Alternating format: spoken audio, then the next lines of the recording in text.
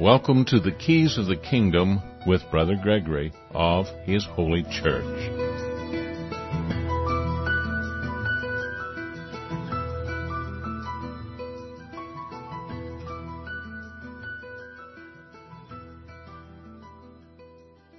Well, welcome to Keys of the Kingdom.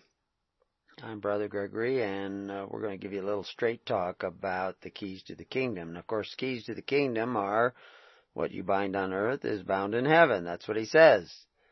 Unfortunately, somebody thought they were actually real keys, and they give them to Peter, but that's not what he was saying. I will give unto you the keys to the kingdom. What you bind on earth is bound in heaven. What you loose on earth is loosed in heaven. The kingdom of heaven is where you are a free soul under God. The kingdoms of the world is where you are merchandise or subjects or surety for debt or some sort of servitude and bondage where you have to labor without pay for masters. And you'll call them all kinds of things because you don't really like to call yourself a servant or in servitude or in bondage or a slave. But really, when you think about it, just about everybody in the world is in bondage today. Now, they're in bondage to temporal governments, temporal systems, but they're also in bondage to sin. What kind of sin? Missing the mark, not understanding, not perceiving the truth as it really is. They fall short. That's what sin is. It's falling short. Using something that should be used in a natural way in an unnatural way. Not perceiving things as they really are. Under a strong delusion. And of course today, we talked this morning about all the people that are under delusion.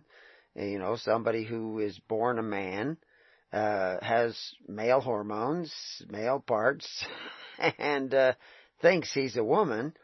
That's a delusion.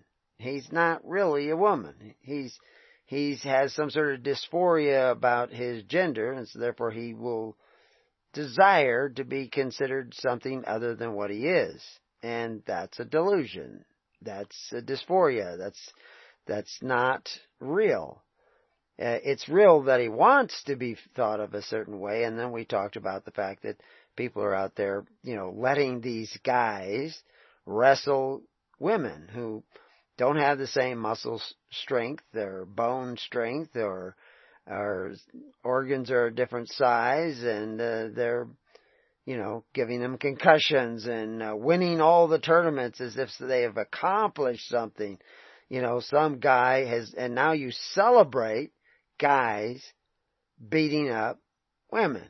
And you wonder about domestic violence and women being brutalized when you allow a man to brutalize a woman because he says he feels like a woman. Well, he often isn't acting like a woman. It's just a dysphoria, a delusion that he's under. And they think they're doing him a favor by catering to that delusion. And I'm not saying that you have to attack the delusion. You certainly don't have to attack him. But he's got a problem. And denying that problem isn't going to make it go away. Just the same as most people in most countries think they're free. They're not free. They're back in the bondage of Egypt.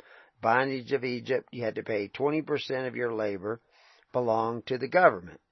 And you had to work 20% of your work day or work year for the Pharaoh, somehow satisfy that debt of 1/5 of your labor had to go to the Pharaoh. And that was called bondage. Today, people have to send 1/5, a third, maybe a half of everything that they produce to the government, and they call it freedom. That's a delusion. It's a strong delusion, but it's a delusion. You're not free people. You're in bondage. So, what the theme of the show was rules for rulers. And we talked this morning about rules for radicals. And of course, Christ was the ultimate radical. So what were the rules that Christ laid down? And we talked briefly about that.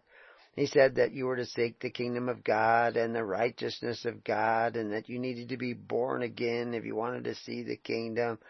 And we have an article up at preparingyou.com that talks about being born again. And it mentions a few places in the Bible where it talks about being born again. But we also have a little section on that page about, it's under the section of the battle and rebirth.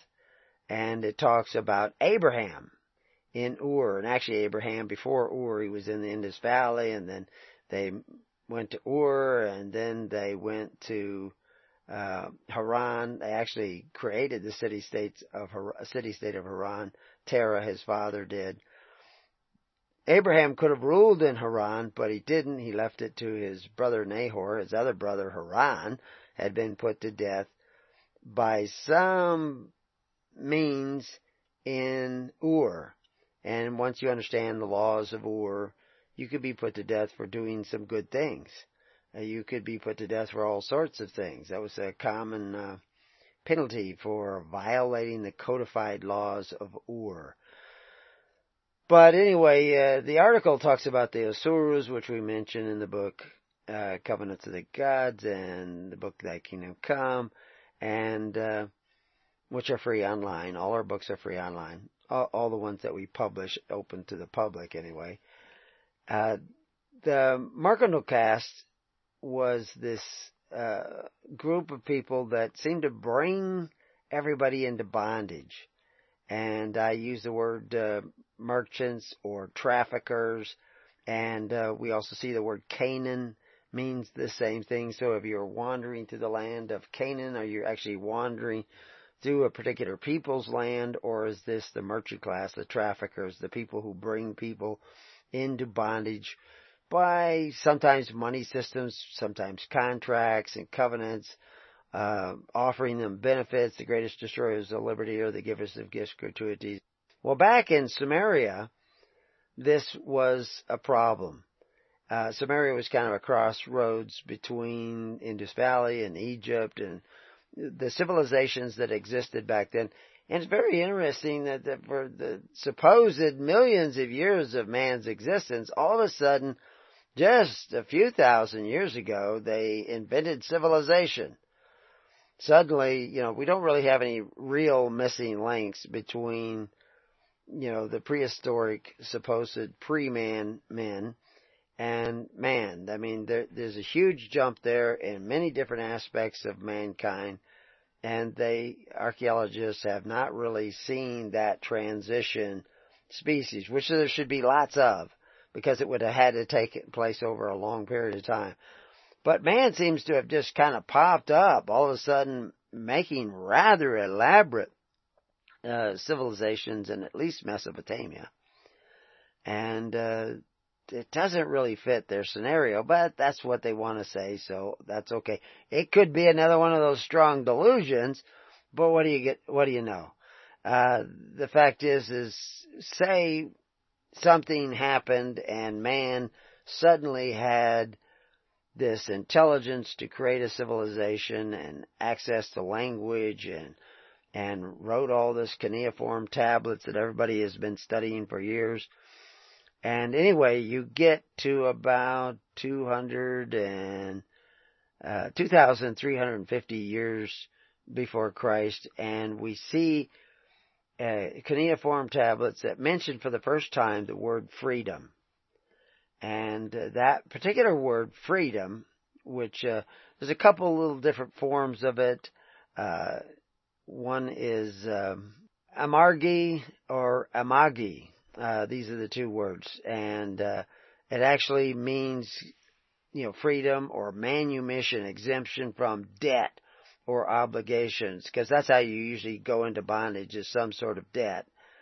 Somebody's promised you something or given you something, and then you promise to serve them. That's how they got into the bondage of Egypt, is that they ran out of food, and Egypt said, well, we'll feed you, but from now on, you gotta give us 1/5 of your labor, and we'll help you through these hard times. So they went into bondage because they did not have provisions of their own. And we write about that extensively. There's a huge number of quotes in the Bible that talk about that. And that's one of the major ways in which people go into bondage. Another way is they're just slothful.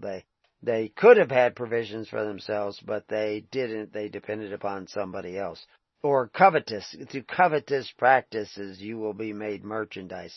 That's New Testament, by the way, for those of you who don't know. So this is a theme throughout the whole contextual Bible, and you can actually find it in many other sacred scripts. But this word, amagi, that means freedom, actually literally translate a return to the woman, or a return to your mother, or a return to the matrix, or a return to the womb, because that's what they're actually talking about. You return to that previous state of freedom, of manumission, exemption from any other debt, and you go back to this reversion to a previous state. Well, the previous state of man was state of nature, state of liberty, state of freedom, but he moves away from that because of the fact that, like we said, that he's covetous for benefits, what they call the wages of unrighteousness, or the rewards of unrighteousness, that you begin to become accustomed to living at the expense of others, and this brings you into bondage. David talks about it. What should have been for your welfare has become a snare. Paul quotes the same quote that David says about that.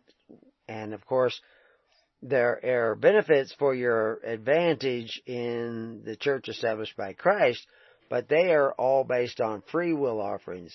Freely give, freely receive. John the Baptist says, that you need to have this care for one another through charity, not through force. Everybody else wanted to do it through force. That's what it says in the Bible. But John the Baptist said, no, do it through charity. And of course, Jesus talks about charity all the time, although most of the time the word that should be translated charity, they translate it love. But we see Paul using the same word, and they often translate it charity, because that's what it is. The real word for charity should be the word that we translate into grace, which is the Greek word charis, which is where we get the word charity. I mean, you don't even see the word charity in the Old Testament, but it's in there, but they call it free will offerings, and that's what charity is. So if your system of society is helping out the needy of your society through charity, it might remain free. But if it's only going to help out the needy through forced offerings, you will probably not remain free. And that's just historically the way it goes. So this word that we see show up, actually what happened was, if we look at one author who talks about over the centuries the conflict between rulers of men, the ones who exercise authority of the civilizations, Samaria, etc., and individual rights, has often been a bitter struggle for power between, I'm quoting an author here, between temple and palace, between church and state, with the citizens taking the side of the temple. Now, why would they take the side of the temple? And what was the temple? Well, the temple was a place, a religious institution, and religion was how you took care of the needy. It was the left hand of government, the alms giving of government. The right hand of government was the sword, and that was to afflict damage to those people who, stole, murdered, violated the rights of others. But what happened is that the right hand of government began to supervise and control and oppress or force the contributions of the people for the charity side of government. And you can go way back to Lady Godiva, and we've told the story. Her picture's actually on the front of our free church report, because she was told of a tax that her husband had to impose. And the tax, he was a Norman, and the tax was from the Norman kings. And they were going to impose a tax on the people to help pay for, hospitals and libraries, education, health, education and welfare of the people. He was going to impose a tax to do that. Up to that time, most everybody depended upon the church for those things. If you got sick, the church would take care of you. If your family couldn't, if your family broke down and you had widows and orphans, the church took on the responsibility to make sure that they were not neglected. And they rightly divided the bread from house to house that was needed to take care of the poor of society. But now the state wanted to force a contribution to the people. They were going to give it to the church, but not evidently somebody thought there wasn't enough charity, so now they were going to force the people to give. Everybody had to give, their fair share. That's a common thing. And then that fair share would provide for the needy of society. Lady Godiva said, no, don't do this. She knew it would be destructive to the health and well-being of society. She had enough smarts and intelligence to realize that this would be the downfall of society. Polybius had said it, 1,000 years before. Plutarch had said it. Many philosophers had said it, but anyway, she said it, and she said, you can't do this. And he said, well, I'm commanded by the king to do it, so what am I have no choice in it. And so basically what they decided is she decided that she would take her own wealth and pay the tribute. And she became the patron saint of architects because she built so many hospitals, libraries, and public institutions for the care of the needy, widows, and orphans of society. And so she built all these structures, and of course the church manned these structures, and her husband, who was also wealthy, she was actually a widow from her previous husband, was the largest landowner, woman landowner in England at the time. She's the only woman landowner who's mentioned in the Doomsday books, which is their land titles back then. Now everybody's in the Doomsday books. But anyways, so she was extremely wealthy, and she paid the amount that the people were not able to come up with, and the king therefore did not tax the people. And so this put off this idea of the state taxing the people to provide welfare, because that's destructive.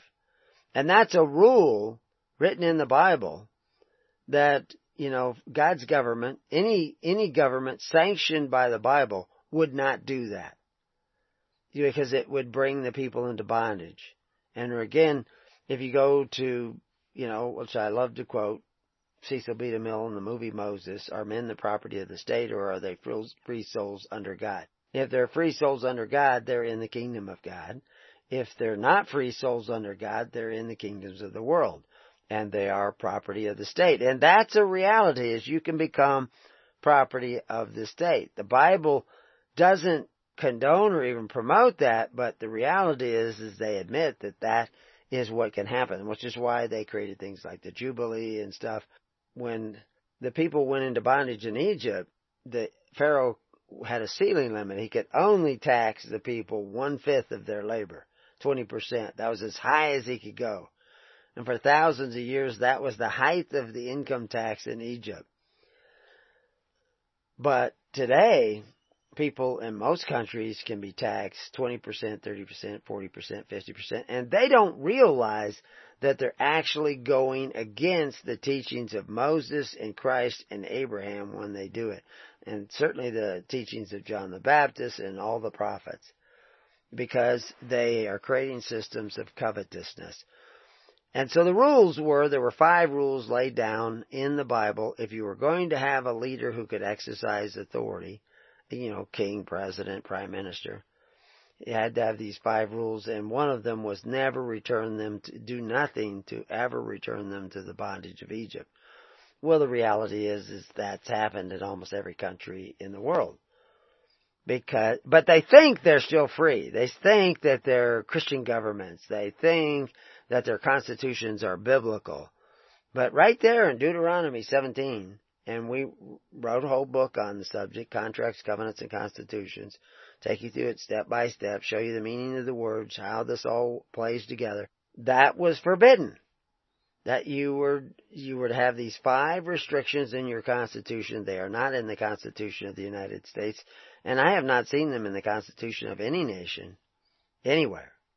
So, none of those constitutions are biblical documents because they violate the basic premises, because you were to write these things down. This was to be in your Constitution, it was to read to your leader every day to make sure that he didn't do anything to return you to the bondage of Egypt. Yet the whole world has gone back that way. Oh, they say, well, it's not really bondage. We don't have to build bricks and mud pits. They didn't either. Israelites, you're mixing the movie with the reality. Very clear the Israelites did Aaron knew the arts of the temple, which the temples were banks. He understood the Federal Reserve and how it worked. That's the golden calf was a reserve fund, and we have whole articles and lectures that explain that that's what was really going on there. But there is something spiritual that goes on, and your actual physical bondage back in Egypt again is evidence of that spiritual omission that has brought you back into bondage. And Jesus, our God bears this out in Samuel 8. He says, God says to Samuel, it isn't because they've turned away from you, Samuel. It's because they've already turned away from me, that I should not rule over them. Well, how did he rule over them? How does God rule over a people? In their hearts and their minds. And he says that I should not rule over them in their hearts.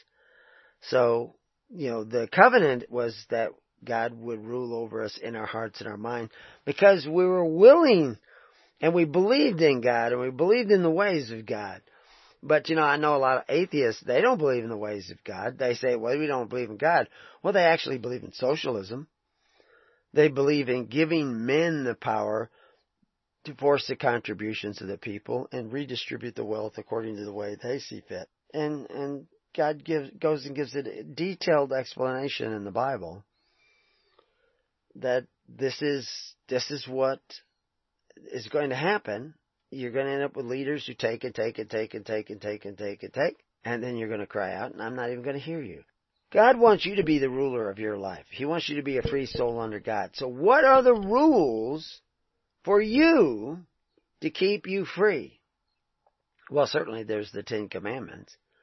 That if you're not going to follow the 10 Commandments, you're going to end up in bondage. It's cause and effect universe. People say, well, where does it say that? Well, I'm just telling you that that's what they're talking about. And we can go through, and we have gone through and explained many of them. But that is what the 10 Commandments is about. It's about keeping you free as free souls under God. If you don't keep the 10 Commandments, it's like coveting. You'll be made merchandise. You'll be brought back into the bondage of Egypt. If you live by the sword, you will die by the sword. If you live by the benefits of government who collects the treasury of that government at the point of a sword, then you live by the sword. Yeah, you live by the sword because you're in a system that forces the contributions of the people at the point of a sword or a point of a gun or the threat of jail. It's by force. So, you live by the sword. You don't pull a sword out yourself. You got somebody else you hired to do it. And see, that's a sin. And Jesus said you're not to be like the governments of the Gentiles who exercise authority one over the other but call themselves benefactors. It is not to be that way with you. But it is that way with you because you aren't doing what Christ said. So you will go back into bondage. Wait a minute. Let me think here. Oh, you already went back into bondage. That's right. So how do you get back to freedom? How do you get redemption? Here's the definition of redemption. Out of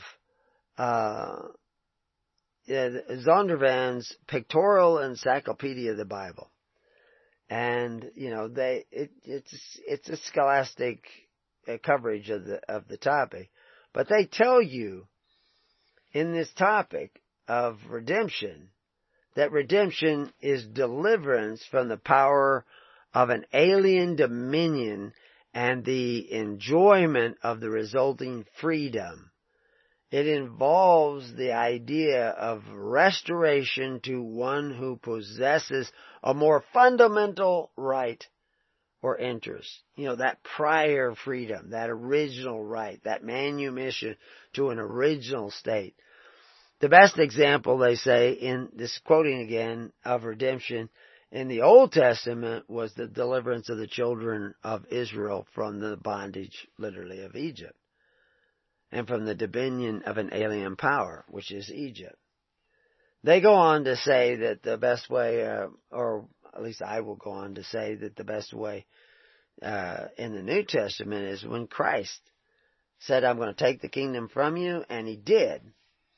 And He did it with the words of their own mouth, which we talked about this morning in those rules for radicals, that one of the rules for radicals was to hold them to their own law. And of course Christ did that.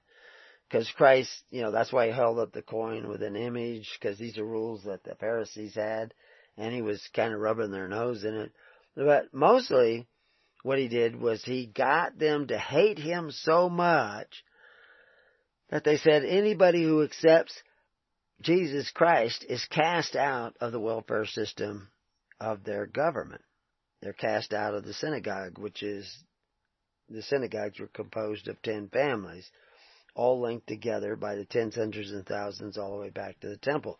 So, if you were cast out of the synagogue, you were cast out of the welfare system of the day.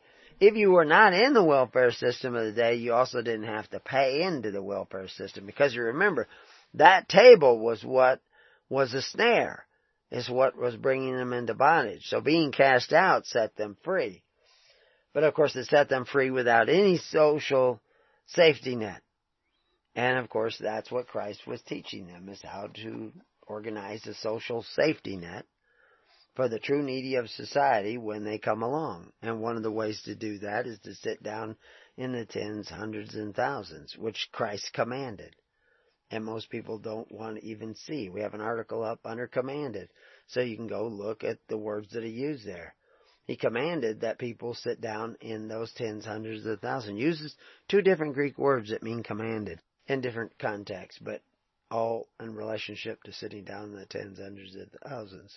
So anyway, we went through most of the rules for radicals, and we also went through the 8-point plan for socialism, which has been attributed to Saul Alinsky, who wrote the original book, Rules for Radicals, but it is not.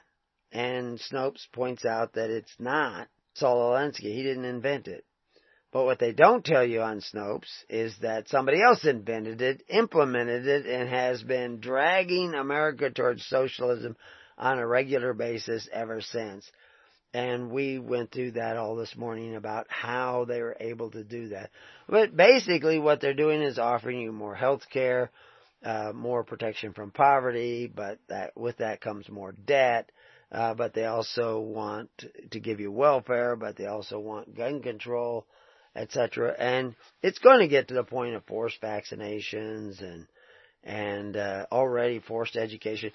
People say, well, I won't get my kids vaccinated. I'll home teach them first. Well, they're passing laws right now that demand that they come into your home 4 times a year and make sure that your kids all have their vaccinations, even though you're home taught.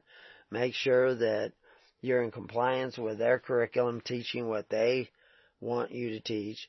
So, it's against the law, jailable offense in numerous countries if you try to homeschool your kids, and people want to make it against the law, and that homeschooling your kids is going to be considered child abuse. Not getting vaccinations has already been ruled as child abuse in some states. And it's going to get worse because you can see the spirit arising in the people to control others. And there is no escape even in homeschooling. I encourage homeschooling because there's other advantages to it. But I really encourage is that you seek the kingdom of God and His righteousness, which means you organize yourself in free assemblies based on the tens, hundreds, and thousands, because that will give you more strength. It's still not going to stop what's coming, but it may put you on the other side of the equation, where you're a little bit safer than you are right now. Yeah, because over the years, I've seen children taking from the parents. Sometimes their parents made stupid mistakes. Sometimes they just had a hard time of it because a spouse left them in a lurch. But people get their kids taken away on a regular basis. And then they're all screaming for help. And I've been in meetings where people had other complaints, and I said, well, this is what you have to do. You have to be there for him when he's having trouble, and you have to be there for her when she's having trouble. And they come right back and say, I don't care about their problems. I want my problem solved. Guy called up the other day, wanted me to sit there and talk to him. I talked to him for 20 minutes or so, but he wanted me to keep on the line, keep talking to him, listening to him. I said, I didn't really have time now. The best thing to do is join the network.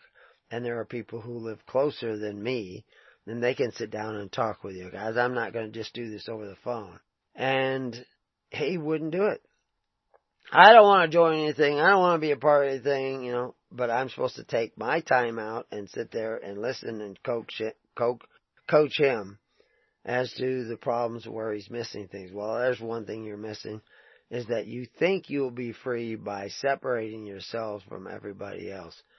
That isn't the way Christ figured it. That isn't what Moses did, certainly. It's even not what Abraham did, because when he left Ur the final time, he left with many souls.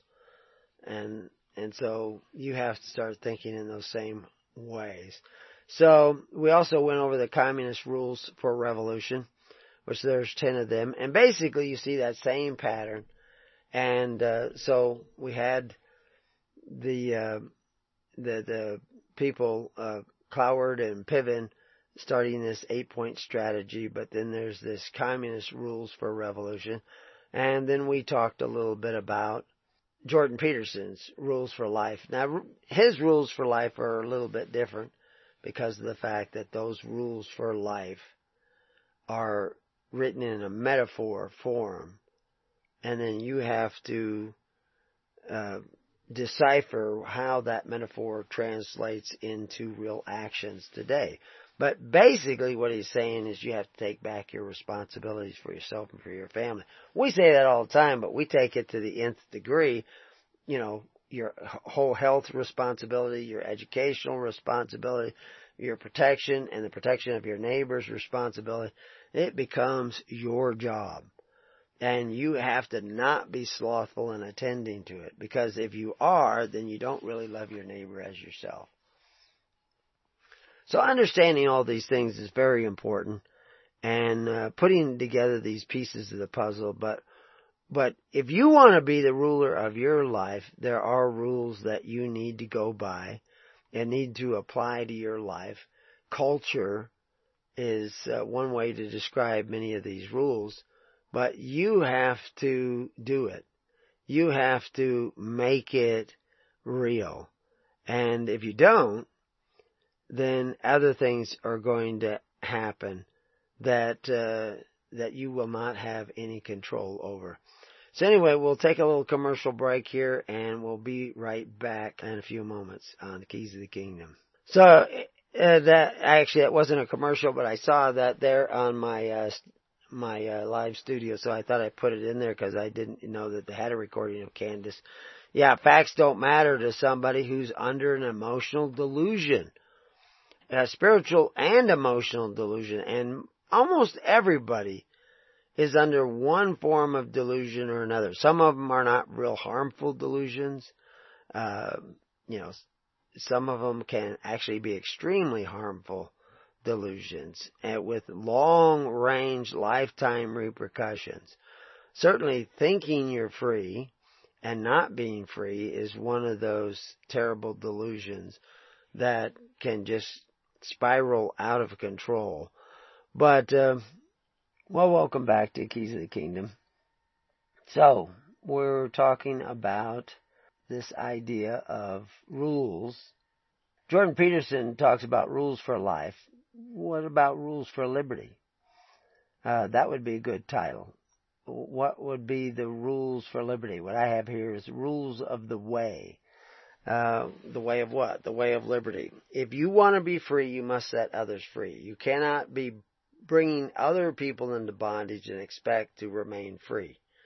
Because as you judge, so shall you be judged. So the Bible in the New Testament talks about repenting. Why? Because they came upon the people in a state of bondage. The people of Israel, which was Judea at that time, were in a state of bondage. And it was getting worse and worse and worse. It wasn't because Rome came in and conquered them with a violent, we're just going to come in there and oppress everybody. Rome was invited into Judea to settle a civil war that was going on in Judea at the time that Pompey was over there fighting pirates in Libya, which used to be a regular practice. I mean, Jefferson did it, Pompey did it, it was, and Ronald Reagan did it. So there's been a lot of pirates in that area over the centuries. But he was invited in to settle this dispute, and he was paying attention to their local law. But already the people were starting to go into bondage because of their dependency upon a central government. And this actually started way back with Saul. And that's when Samuel said that if you go this way, your leaders will take and take and take and take and take and take. And they did. And people cried out, and God did not hear them, and they went into more and more bondage. And they were still in bondage when Jesus Christ came. But Jesus Christ, Jesus the Messiah, the same thing, was the rightful king, the highest son of David, and he set the people free. And that freedom was setting them free from a system of forced offerings to take care of the needy of society, which is why Jesus says you're not to be like the governments of the Gentiles who exercise authority one over the other, but yet call themselves benefactors. You have to be benefactors without exercising force. And the only way to do that is to exercise charity. This is the kingdom of God in a nutshell, which of course, if you weren't under such a strong delusion, you'd say, oh my gosh, our entire system is based on a lie. But are you really in bondage? Yeah, you are really in bondage because there are real benefits that you are given. And now you owe for those benefits. And that's another thing it says, that you would be made merchandise. Your parents were a part of this. Your grandparents were a part of this. And there's no way I can tell you without seemingly attacking your delusion. But it was foretold that you would go back into bondage and be entangled again in the yoke of bondage. And that's exactly what's happened. So now if you want to save yourself from that, if you want to separate yourself from that, you need to know the 12 rules of the way. And the first is to repent. Think differently. That's what repenting is. So instead of thinking that you have an entitlement to force your neighbor to contribute to your welfare, you now are going to think a different way, that I have to be responsible not only for myself, but for my neighbor. I have to care about him as much as I care about myself, or God will not care about me. Now, I mean, God loves you, but He is not going to cater to your sloth. He's going to allow you to go under tribute. It'll be up to you. So you have to seek the kingdom of God because you love God and love the ways of God, and that's part of that repentance process. You have to seek the righteousness of God in your relationship with God and with everybody else. And in that process, you're going to need to practice pure religion. Pure religion is religion where you take care of one another by that faith, hope, and charity. That's pure religion. Unspotted by the world, you can't be using systems of force to take care of the needy. All of you do. And it's not going to change overnight, but that gives you a sense of direction where you got to go. In order to do that, though, you need to sit down in the tens, hundreds, and thousands. And on that page, Rules for Radical, we have this all outlined, so you can go right down. You have to forgive so that you can be forgiven. You have to say, okay, you don't owe me anything.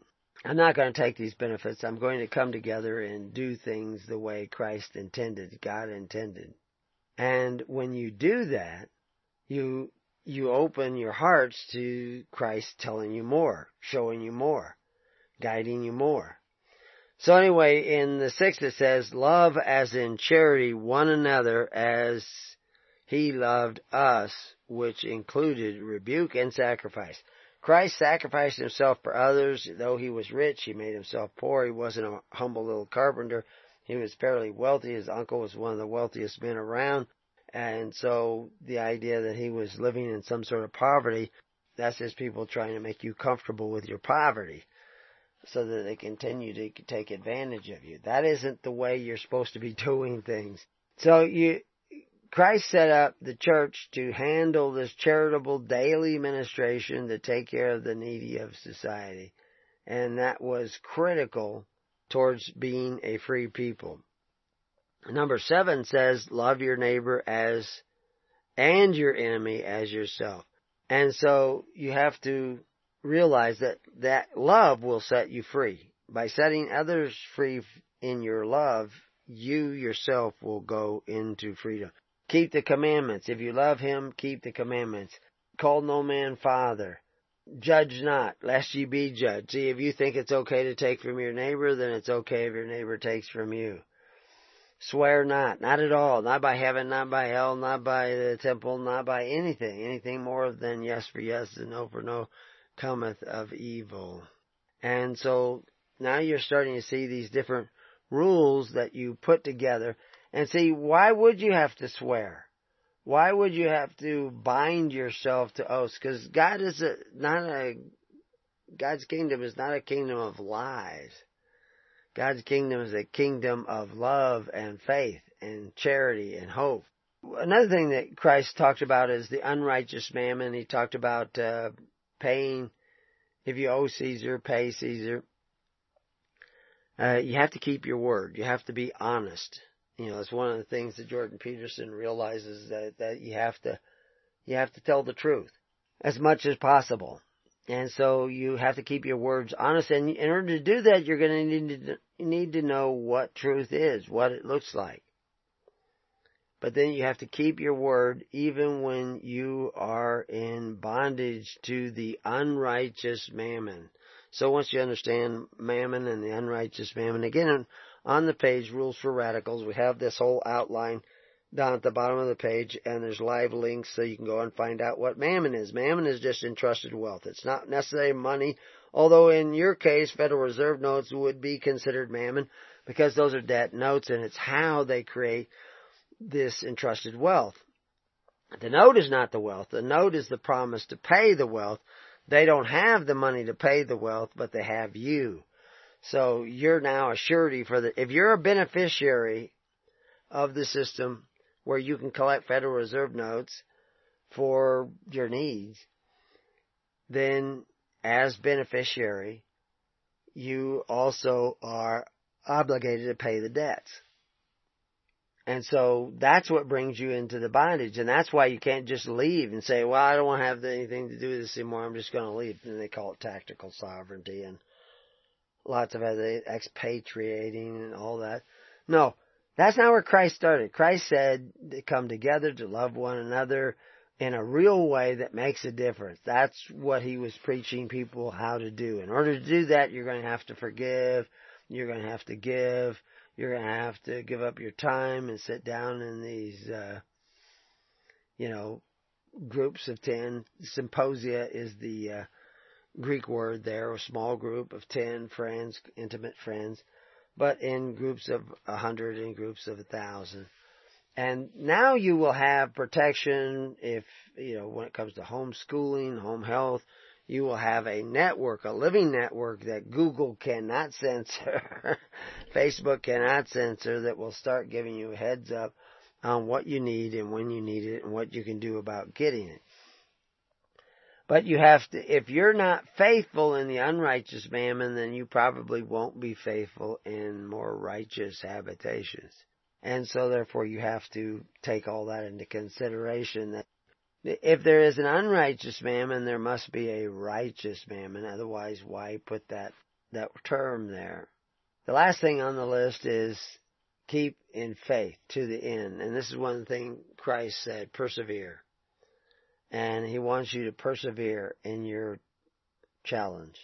And that challenge is to see yourself as you really are. And you can't see yourself as you really are if you're not willing to see the fact that you're in bondage. If you think you're still free, then you're probably even more hopelessly enslaved than we thought you were at the beginning of the program.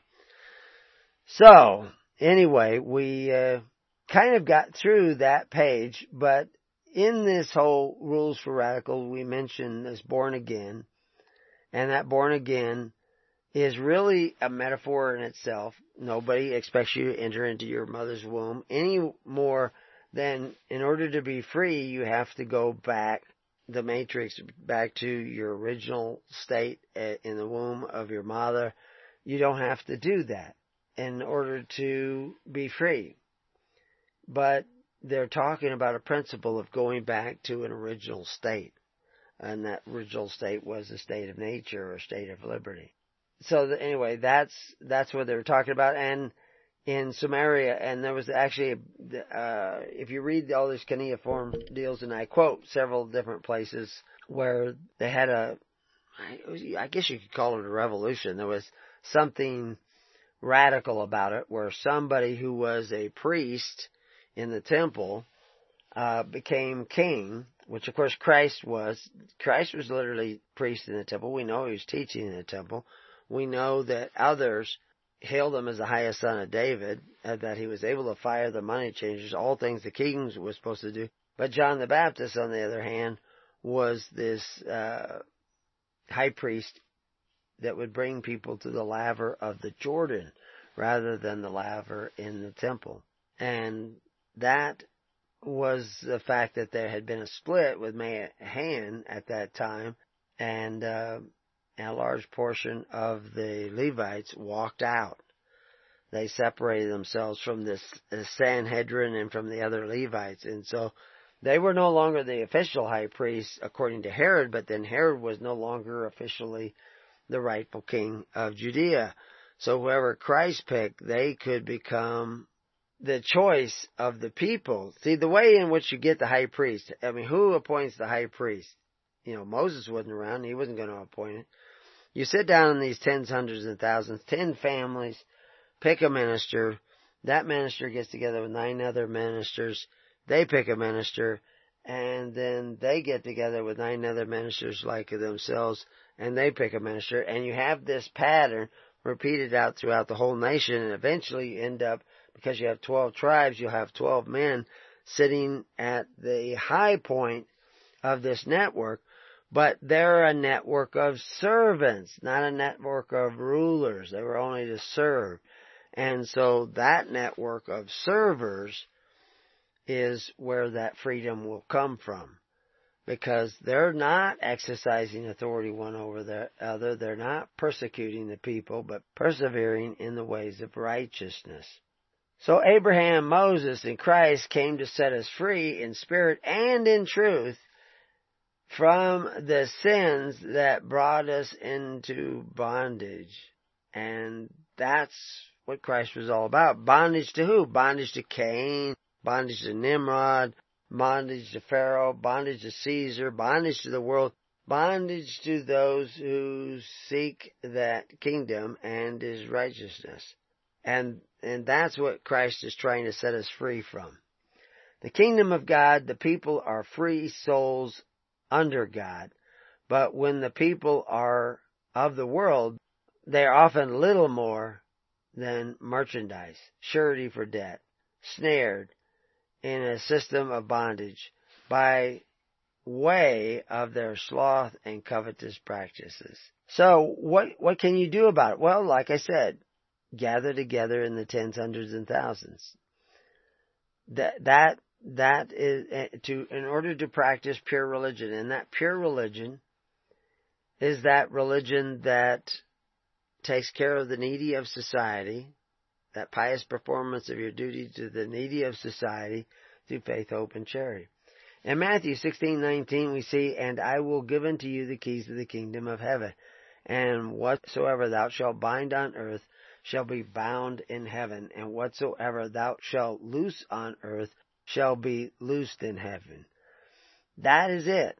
So how do you loosen yourself from unforgiveness that binds you? You forgive. How do you loosen yourself from a greedy heart? You give. This is what he's trying to impart to you, is that you have much more control over your destiny than you realize, but you have to repent and seek something different in a different way, in a different light. So anyway, it's time to take another break, and we'll be back to Keys of the Kingdom in a little bit. Well, welcome back to Keys of the Kingdom, and we're in this last half hour, and so I saw that on the switchboard, on the dashboard here, the audio clip of Paul Harvey talking about If I Were the Devil.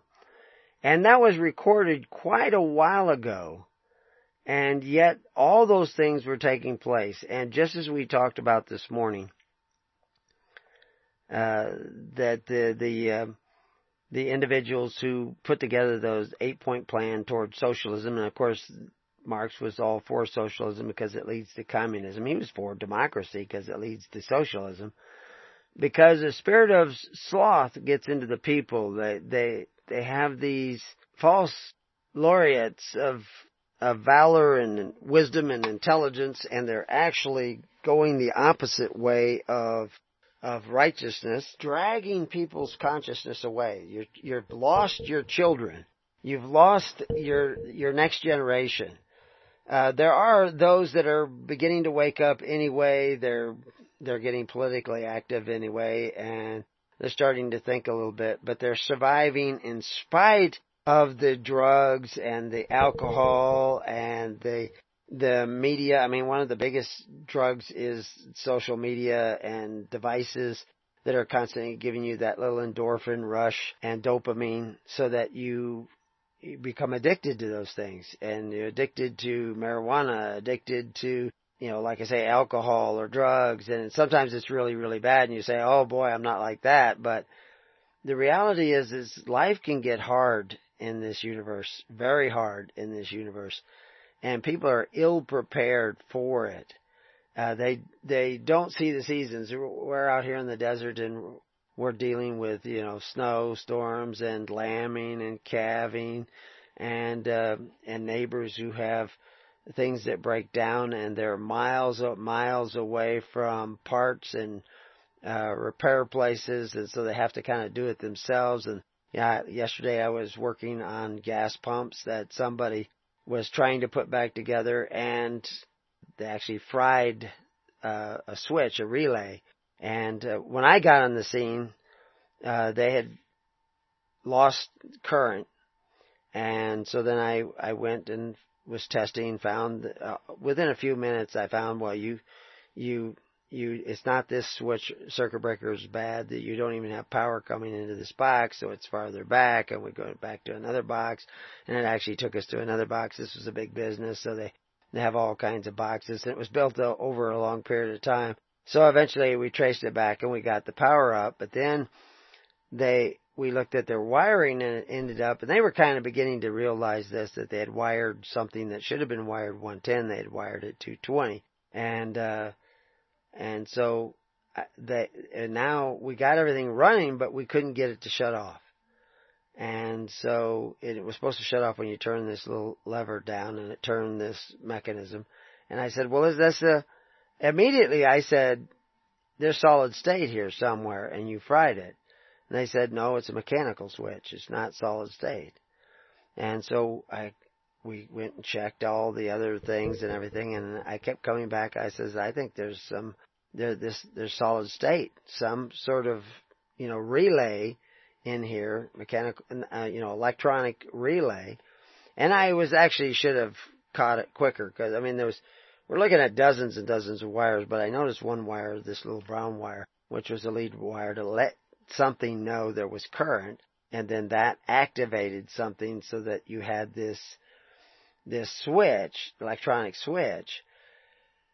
Anyway, make a long story short, is finally I talked them into taking that apart. We opened it up, and sure enough, there was a solid state switch in there, relay in there. and it was fried. It wasn't a mechanical switch. There was a mechanical switch in there, but it was dependent to make everything work quite right. It had this relay in there. Well, fortunately, they were able to take the relay out of a spare part, which I suggested, and put it together. But you had to be innovative, but you also had to be intuitive. You had to, when I first came up, that was one of the first things I asked, and there wasn't even a need to ask that yet. But that's what was in my head, is that they had fried a solid state switch. That wasn't the reason why they didn't have power there anymore. That was something else farther away. But when I just walked near the pump, I knew that they had fried this. And I kept suggesting it, and they kept denying that it was. But that's really a part of the delusion. If you deny the truth about one thing, you will lose insight, intuitiveness. You will not see other solutions. I wish I could tell you about all the things that we've discovered.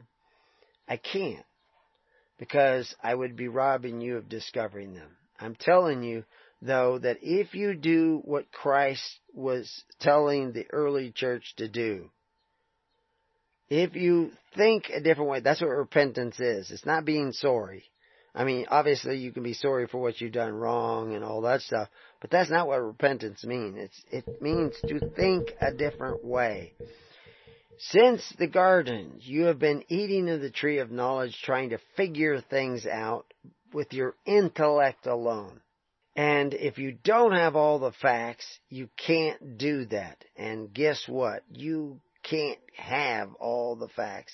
That's a huge job. You have to be a super genius to have all the facts, and even then you won't have all the facts, but even have, a major portion of the facts. Then you also have to have some way of deciphering what is fact and what is not fact.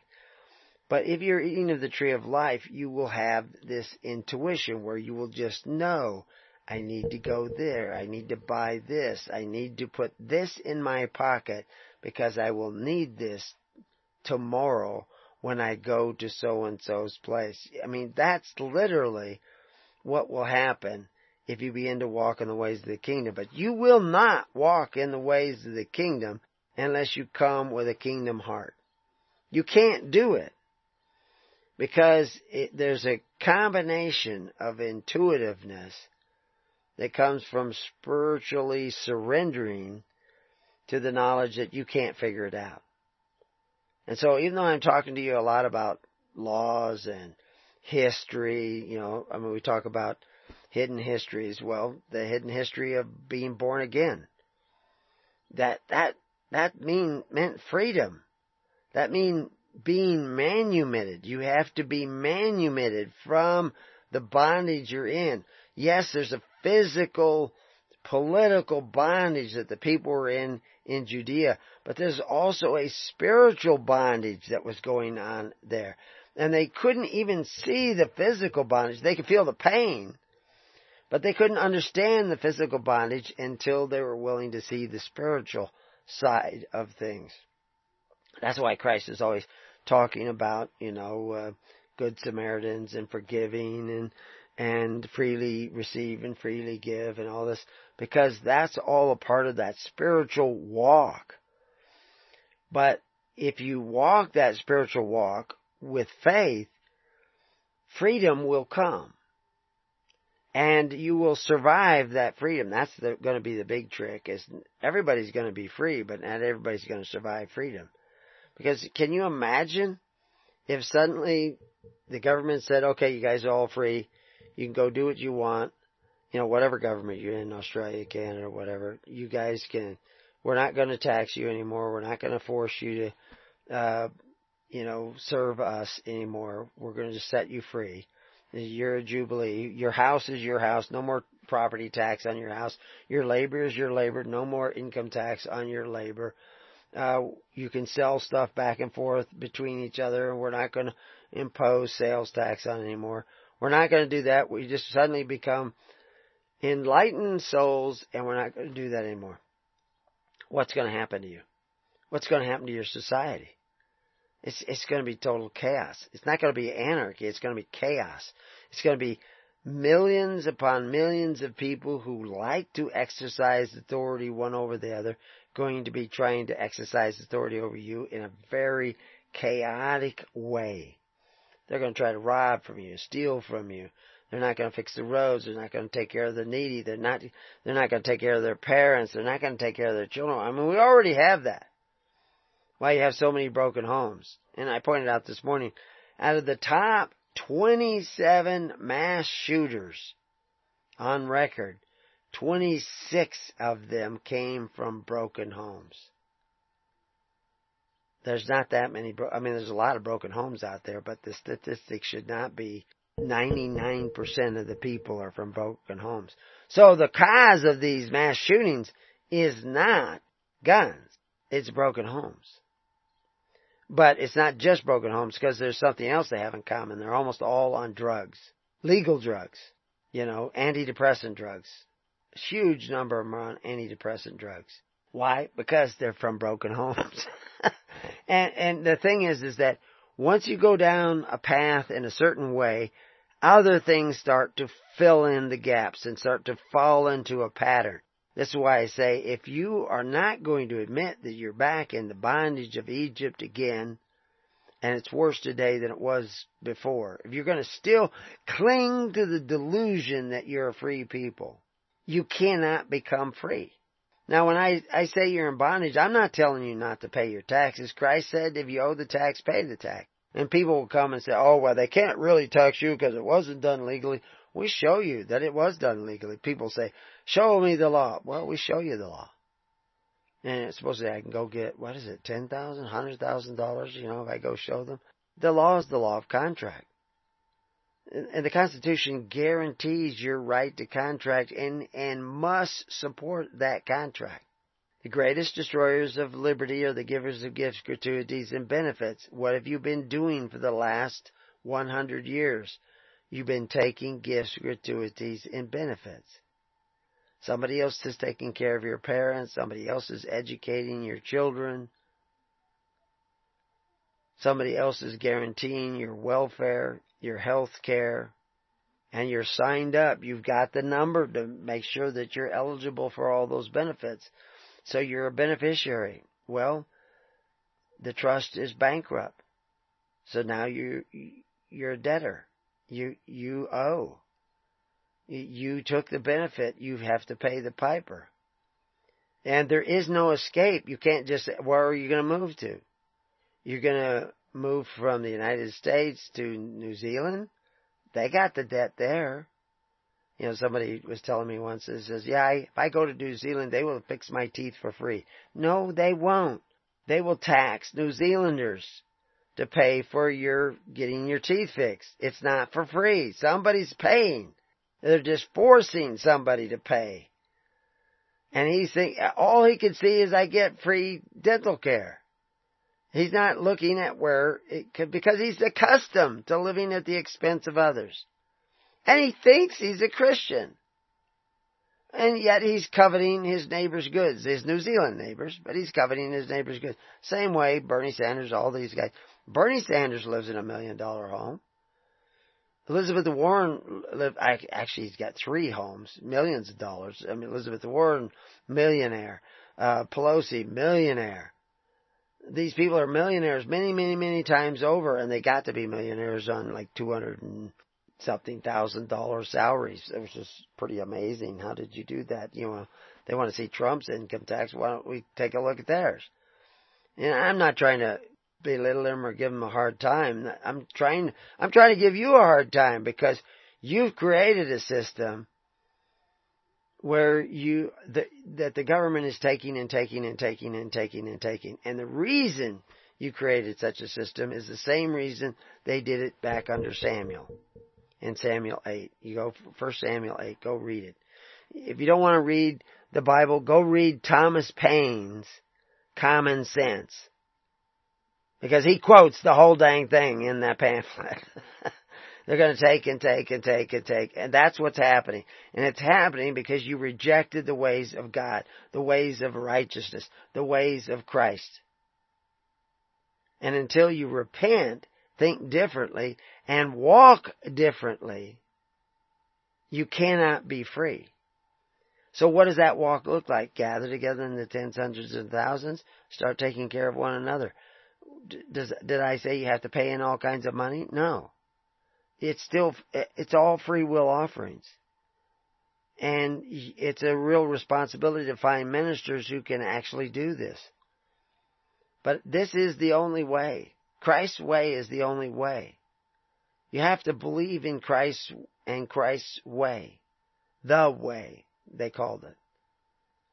And then walk in that direction. Seek that direction. Persevere in that direction. Strive in that direction. And then God will run out and meet you halfway, because you couldn't do everything you need to do. It will take a miracle. And we're working on that. But you have to work on your walk. I have to work on my walk. That's the way it works. There is no other way. So this is what we're talking about. This is the rules for you becoming a ruler of yourself. You have to follow in the ways of Jesus Christ. And the ways of Jesus Christ was to love your neighbor as yourself. And to sit down in those tens, hundreds, and thousands. You pick your own congregations. You're not looking for saints. If you found a group of saints, they're not going to welcome you. So that's not what you're looking for. You're looking for righteousness that you can do and what that looks like. So, we have lots of books, Covenants of the Gods. You don't have to buy it. It's free online. You don't have to sign up for anything to get it. We have hundreds and hundreds and hundreds of audios that go based on topics. They're all at preparingyou.com, just listed there, and keysofthekingdom.info. And you can do word search, and if you want help finding things on certain topics, join the network links at Preparing You, His Holy Church, and it's all based on geographies so that eventually you can meet up with people in your local area. But we need you to go out and be you. People say you build it and they will come. No, you build it and you'll be there already, because the process of you building it, gathering together, caring it, learning what it means to care about one another as a community, investing in one another, investing in one another's business. You shouldn't need to go to a bank to borrow money, to buy a house, to buy a business. You should be able to go to each other. You should be able to start your own. This is what the early church did. Those 7 men that they picked, the daily ministration was being neglected in Greece. So why in Jerusalem are they gathering 7 men to help people in Greece? What do these 7 men do? What's their duties going to be? Because Peter says it's not right that we wait on tables. What does he mean, wait on tables? You know what the word table there? That word table, trapezia, in the Bible is translated in the Bible bank. Because that's what it means. That's what those tables were. They were banks. Those 7 men were a bank. But they weren't, in most countries, they wouldn't be able to call themselves a bank, because they don't operate like the bank down on the street corner. They have access to banking, but they don't operate like a bank. You know what they are? They're a credit union. And they're a credit union with the Spirit of Christ in them. Because credit unions can forgive debt. Banks can't forgive debt. Banks are a profit business. Credit unions are a non-profit business. They can't, if they accidentally make a profit, they have to give it back to their members. So what have you had at his church? Credit union. That was a national credit union, even international credit union, because there's actually a way to do that too. But let's get the local one made first. Then you could help one another out. You can move funds around. It's a whole different world. What is a religious order in relationship to the church? We explain this in other free books we have, and we have hundreds of audios explaining that. We haven't finished that one book, the Free Church Report, but I don't know if I ever will on audio, because a lot of the things that I have to tell you in order to finish the explanations in the book isn't finished. It's available for free, again, online. But in order for me to explain what's written between the lines and how it all fits together, because the original book was much bigger. I mean, the original Covenants of the Gods was over 700 pages. I condensed it down to 144 pages. It has over 800, maybe 1,000 footnotes. I have condensed it down to the point where there's actually some repetition. The Covenants of the Gods is like spokes of the wheel. Each chapter is showing you a different avenue that you have taken to bring you into bondage, and including the church into bondage. But the Free Church Report shows you how to come out. The book Thy Kingdom Come shows you what people have done to stay out over the centuries. Christ, the Bible tells you how to come out. He even tells you have to come out. When he says you are to be in the world but not of the world, the word world there that he uses means constitutional order or system of government. You don't have to war against the government. You just have to seek the righteousness of Christ.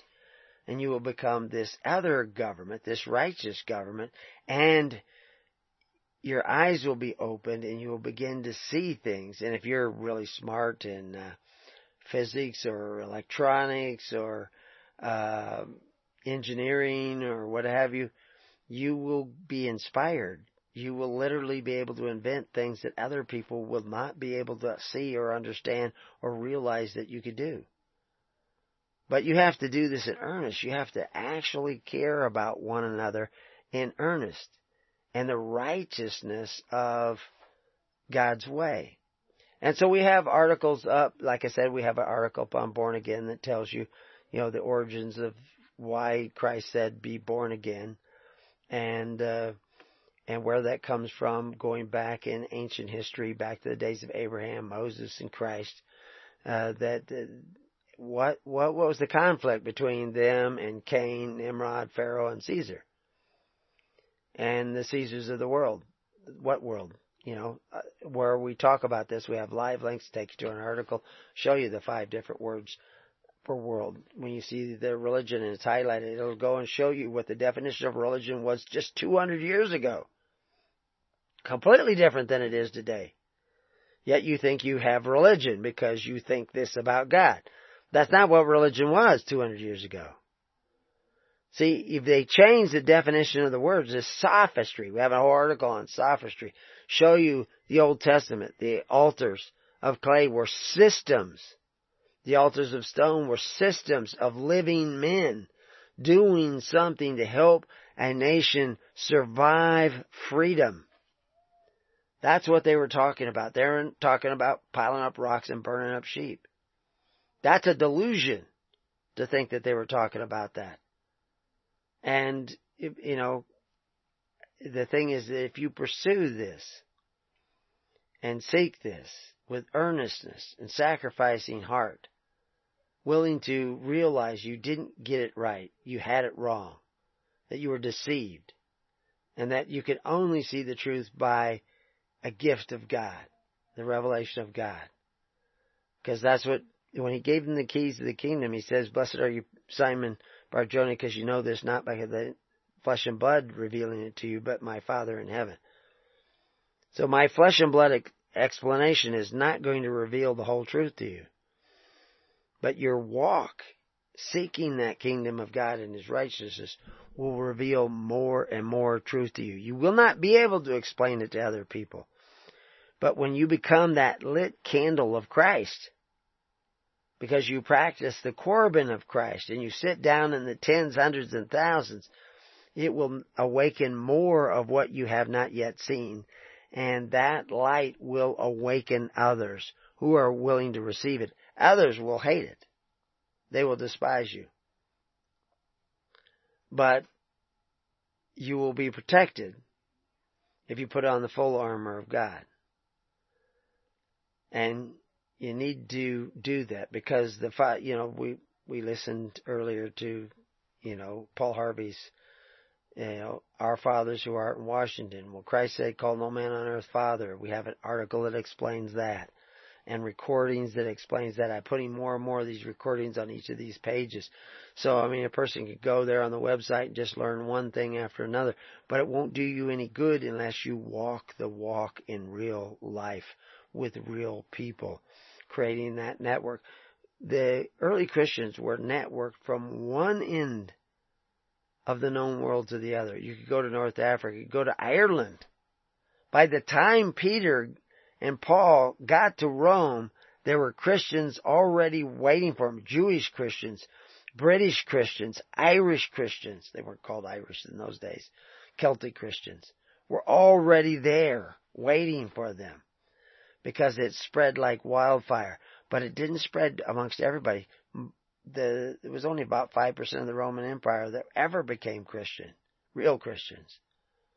There were, by Constantine, there was a lot of fake Christians, but before that there were not very many. But they changed the course of history. And so you can't change history. You can't change the future. You can change your relationship to it. Many are called, few are chosen.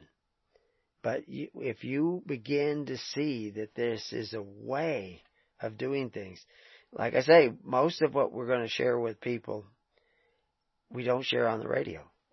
We share it on the network. So join the network, gather together with others, and then find out, as Paul Harvey used to say, the rest of the story.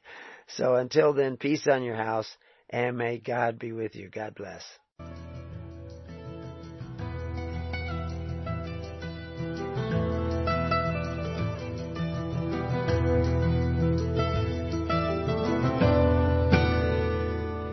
You have been listening to The Keys of the Kingdom with Brother Gregory of His Holy Church.